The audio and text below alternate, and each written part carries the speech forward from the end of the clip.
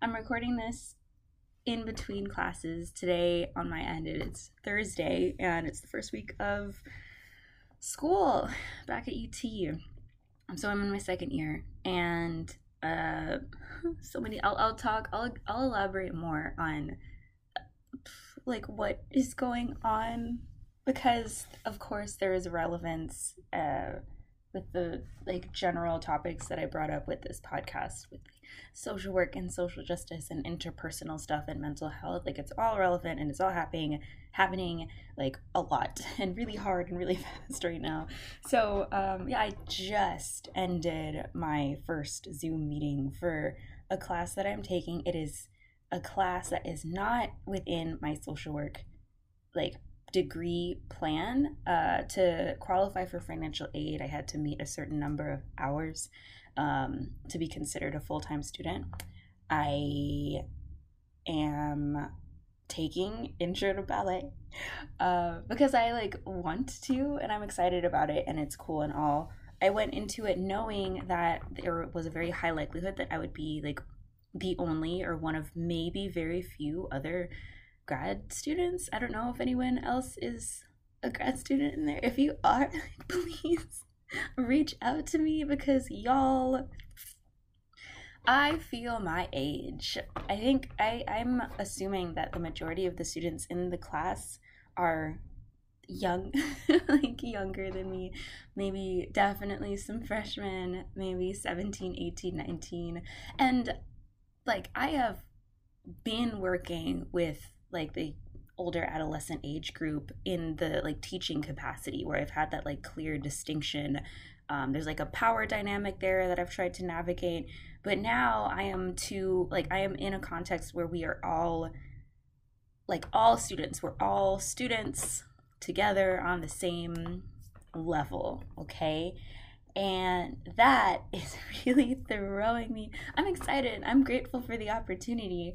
I think I'm just a little bit freaking out because when it comes to like energy levels, like I am a joyous person. I am generally like happy and bubbly, but today, and maybe this is me projecting or like working through some stuff in my head clearly. But like the energy that these students brought was so like compared to them, like I am weathered, I am haggard, I am just in grad school, you know what I mean? Um so yeah, there's like one thing. And then there's also like because I'm a TA this semester, I like am wondering what it would be like if I happened to have one of the students in my discussion sections in ballet class with me.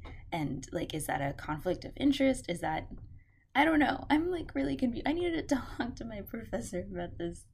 I'm giddy right now. Like, I'm laughing at myself. I'm like cringing because I don't know how I'm gonna like. I guess it's not like that big of a deal. Like interacting with 18-year-olds is not like that. Like I love working with high school age students. I still have like a pretty good relationship with the mentees that I've had over the years. One of them is also going to UT. Shout out to you. Yeah, so like that's not a that in and of itself, like that relationship, but because that relationship started where like I was the mentor and they were the mentee, like it's just a different dynamic. And I feel like I'm more familiar with like the ethical social scripts with like maintaining a certain level of like respectful distance and not like breaching any sort of like social boundaries that would make them uncomfortable because of an age difference. Like I go into things like different age relationships in like a mentor specific role. Like there's a certain like standard that I hold myself to because like that age difference equals a power difference in that thing. But like for this, and I could be overthinking it, but and I don't like, I am just processing what it means to be like 25 around like a bunch of very excited like younger older teens early 20s people. And maybe it's not even, it's just new. That's it. It just feels new. Plus the fact that like I could potentially be like their TA if they end up being in like the specific class. And maybe the odds aren't that high. But yeah, so then the other thing that I want to talk about is like my experience so far with like being a TA. I just released an episode, like a mind dump of like the beginning parts of what that journey has been for me. But I had a really good, meaningful, powerful little moment last night when I was putting together the PowerPoint for our first class, which is tomorrow. It's tomorrow. And I would like to spend some time talking about it because it was a very full circle moment, having to do with perfectionism, unlearning perfectionism, the changing relationship I had to the process of learning from high school to college, and then also some further processing of like my own standards, my own relationship towards academia, and being good at something and what it means to like be a good learner versus like I'm gonna elaborate more onto this, but first some background. So went to school, Houston, born and raised in Houston, love my city. But I went, the high school that I went to was a private high school, Catholic, and competitive. Like my experience of it, like there are a few stories that stand out to me, a few memories that I replay in my head. Like it was not uncommon to hear people talking about like the number of AP classes they took. Like that was, for me, like in my experience with some people, not necessarily everyone, but like it was my experience that like, oh, people, it felt very like competitive and like a little judgy. Like I'm in AP classes and this is how many I have, and like people would talk about like what grades they got on tests and like compare. And when I got like an 80 something, I was afraid to like reveal it because some of the circles that I was in was like would like shed judgment on getting a fucking 85. So like when it came, like my relationship to learning in high school was like very much influenced by like competition, perceived competition that I felt like I should be engaging in because that's what school is. Like you're competing, you need to be the best, you want to be like, you don't want to be ranked last.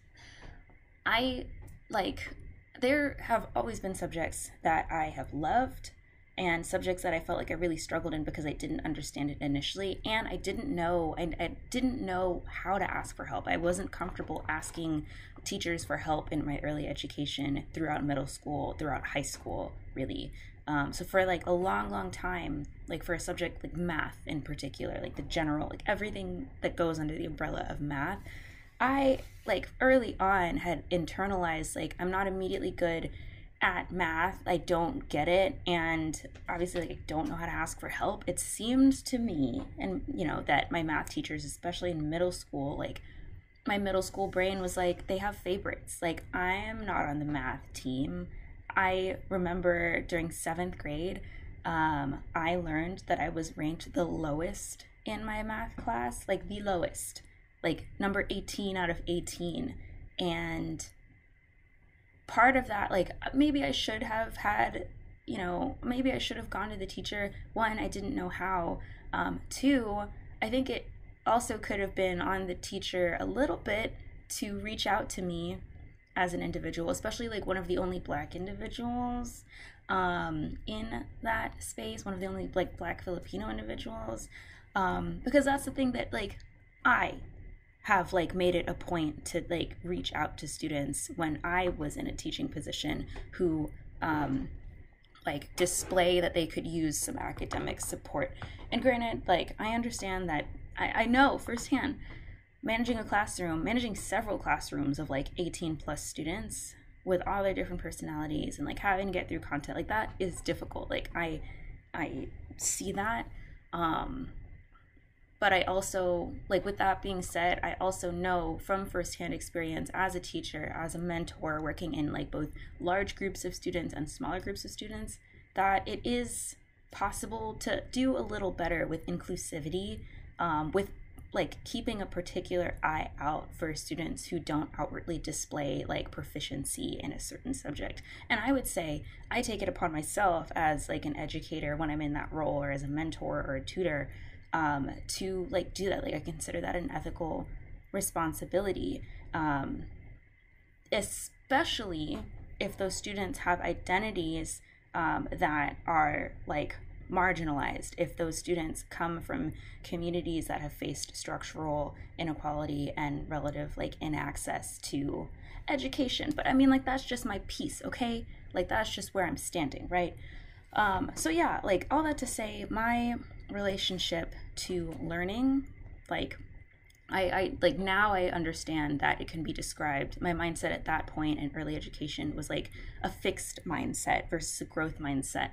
And what fixed means is like, and this is just paraphrasing, like what I was thinking, like I just am not good at math. Like where I am, my relationship to math in middle school is just what my relationship to math is going to be going forward, because my brain just like doesn't have the capacity to like get on board with it. That's just, it is what it is. I will always be bad at math. Hate it. That's an exaggeration. I didn't hate it. I really struggled with it. I really struggled with math.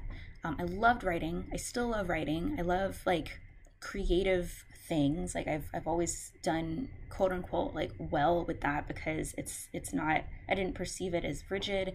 And another thing that I think contributed to my relative comfort with things like writing and language arts and so on was that early on I got continued positive feedback from instructors. Like I was recognized for that. I was recognized for my accomplishments with that,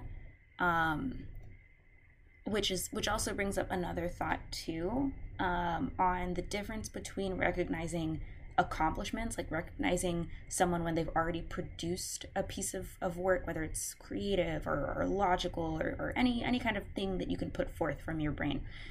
So praising and recognizing the actual product versus recognizing, acknowledging, and praising the process that leads to the product. I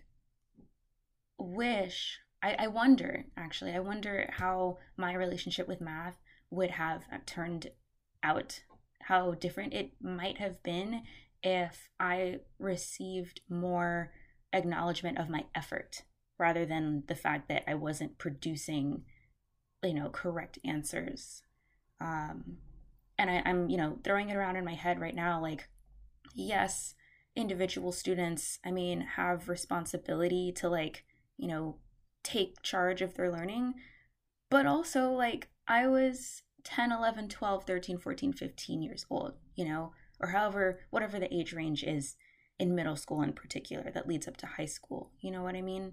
And like my parents did like an incredible job. They bent over backwards. Like, y'all, my dad, to this day, whenever I visit Houston, which like I would love to do, if things are like more safe, like to this day, like my dad will literally wake us up with like a motivational speech, like every morning. He literally tells us like dare to be great. He literally like, literally says like education is important, like, and education is important was important in my childhood household, and like in my family in general.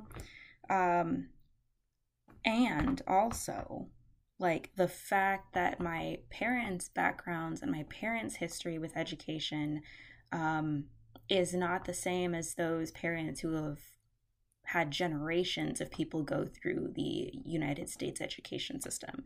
Because as I mentioned before, my mom came over to the United States from the Philippines in her early 20s. She was educated in the Philippines for the majority, for like, yeah, all of her like formal education, including like the first few years of, I think she went to like a Filipino college. Whoa.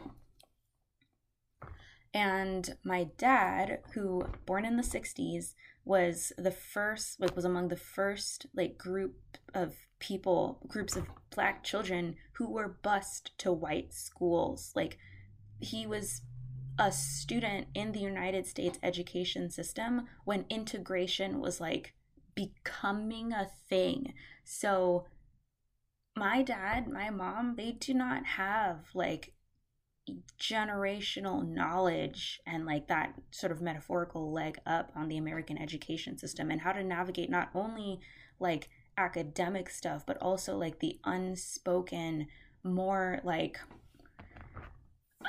subtle like aspects of the education system that would have been helpful, like when it like asking people for help, like asking teachers for help. Like I think that growing up I had kind of accepted or like internalized that I knew that I had to be great, quote unquote, and that is like my dad's voice speaking to me in my head. And what greatness meant for me, what I like came to learn greatness was like being very, very, very independent, and combined with like the fixed mindset that I didn't have any alternatives to, partially because of all of the factors that contributed to like why the fixed mindset was the only mindset that I was exposed to as a child. And in both middle school and high school in particular, those two schools that I went to were very competitive. Like it was just, there was a pressure exerted on me as an individual student from like my family for reasons that I understand, and also like this again like undercurrent, like general air of the school was like achievement, the product of the product of one's brain was recognized, like given awards. Like I remember in middle school I would go to these, they called them like academic decathlons, where like one, I don't know if it was one day or like multiple days, but like maybe I'll say like one weekend where we would go, like a group of people would go on a Saturday or whatever, I don't know, to compete in like academic prompts, like writing. Like there was a writing, we would submit essays to this competition, and I'm sure like every school does that, essays to a competition. And then we could also go in person, like the math team, which I definitely wasn't on, but like there were competitions for art where you could go on site and like draw something, and then you get judged for that, and then you could write things in a certain time period and get judged for that. And it had nothing to do with like grades, it had no impact on grades. It was purely like, get a bunch of kids together and let's take a bunch of tests this weekend, and then you can bring back medals if you're awarded a medal. Like it was that kind of competition. And I will say, like, I'm gonna say it, like, because I think it also factors into how my relationship with learning, my journey with learning, like transformed throughout high school and then finally throughout college. One of the years I was like overall first place because of writing. I have loved writing, and that was like, I took home a big trophy. And as like, even though as I bring this up right now I'm like, oh, am I like bragging unnecessarily? I think that moment is important to note, because that is like, for me, I process that as the ultimate form of validation for the product of my brain. Like, wow, like these people think my writing is good writing, and I have a trophy because of it. And art, like I did essay things, and then like I think like some like science thing which like surprised me a little bit. Like it had to do with computers, which like now these days I wouldn't have like assumed. But yeah, so that like validation, like bringing home the trophy, cemented like, oh dude, like you gotta compete, Michaela, like you're doing, like you're doing it right, this is how to do it, you're getting rewarded for creating great work. That was what I took into high school. That was what I took throughout the first like formative years of my education experience, as I also was like developmentally like further developing my sense of self-worth and self-esteem, like as a teen, in high school. And a pivotal moment for me, like one of the big things was the fact that as a senior or whenever I applied to college, I didn't get into my first choice. My first choice was UT. I'm here now, but I didn't get in the first year. I was capped. And everything that like goes along with getting capped, like the shame, like not wanting to admit it to people when people ask where you're going. Like I had to go to UTSA.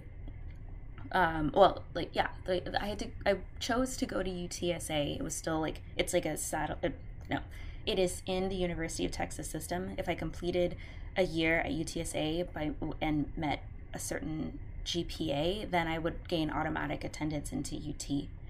And going through that experience at the end of my high school like time, at the beginning of my college time, was like the first thing that really rattled me when it came to like my idea of achievement and success. It was like, holy shit, Michaela, like there were people in my class of 2013 at St.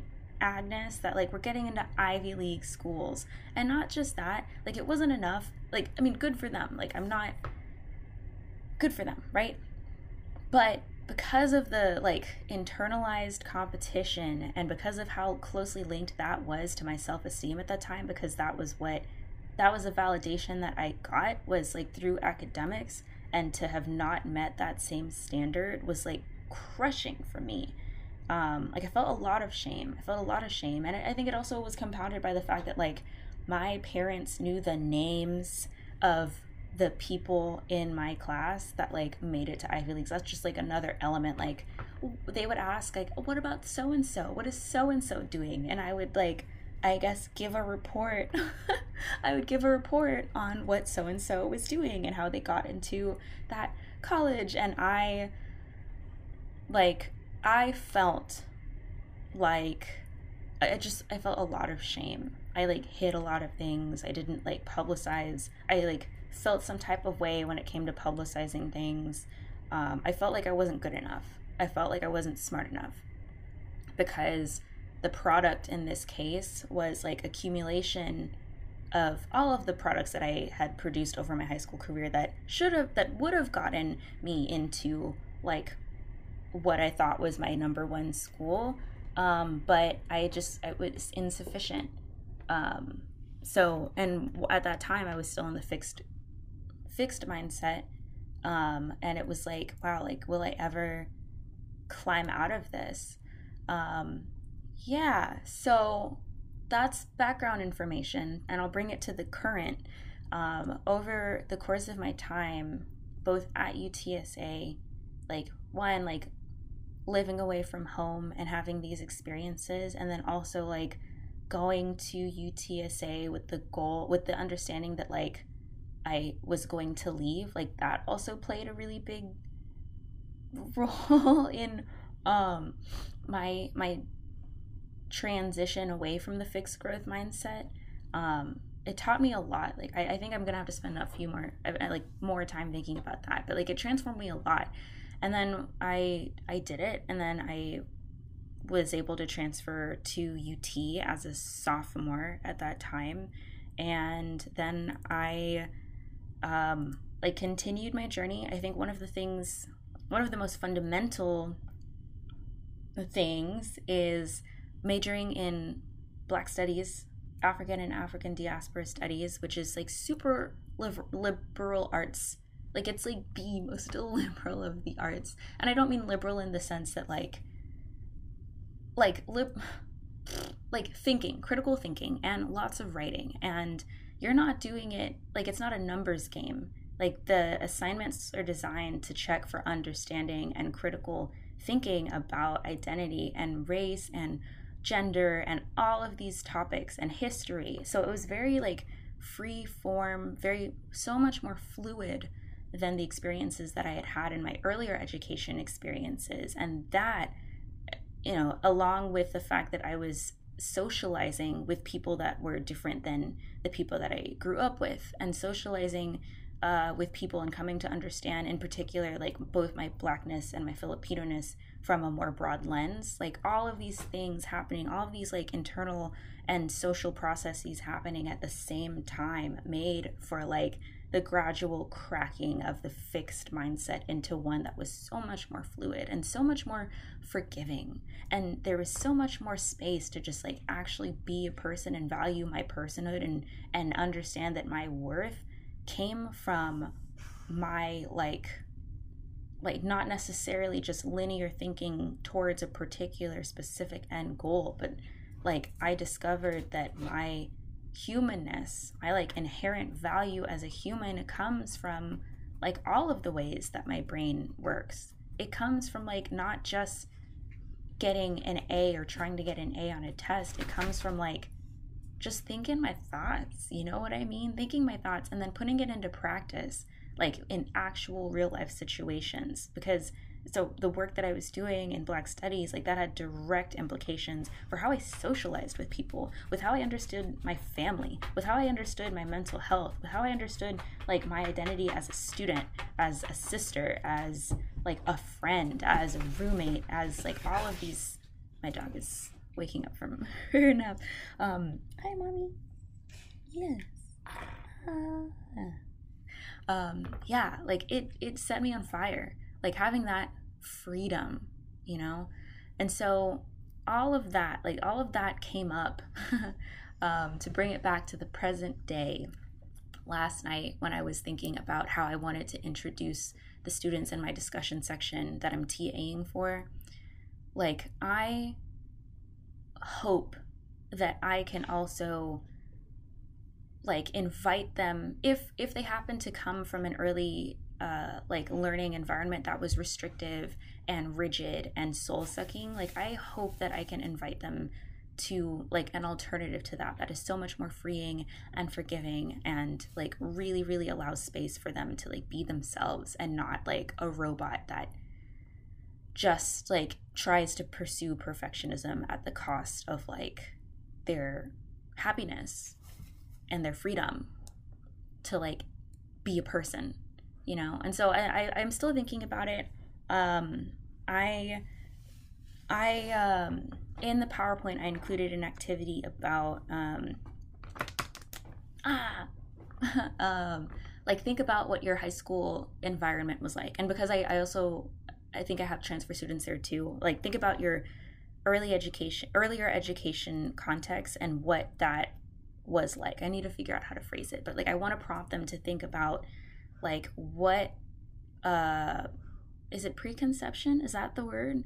What assumptions do they have about learning? What expectations do they feel is UT requiring of them? What does UT expect in the ideal student? What do they feel they have to be? What standards do they have? Like I want to get them to think about that at the beginning of our time together, because I ultimately, if it's useful for them, want them to unlearn the parts of those assumptions that are not helpful, that are not useful, you know, according to their own judgment. So I really am so excited because this is an opportunity to like reshape people's relationships to like education. Like I had a really frustrating time in education. Like there were parts that felt good, but even like the achievements, even like I'm thinking about like what it means to have gotten that trophy and to have had that recognition for my writing that time that I did that.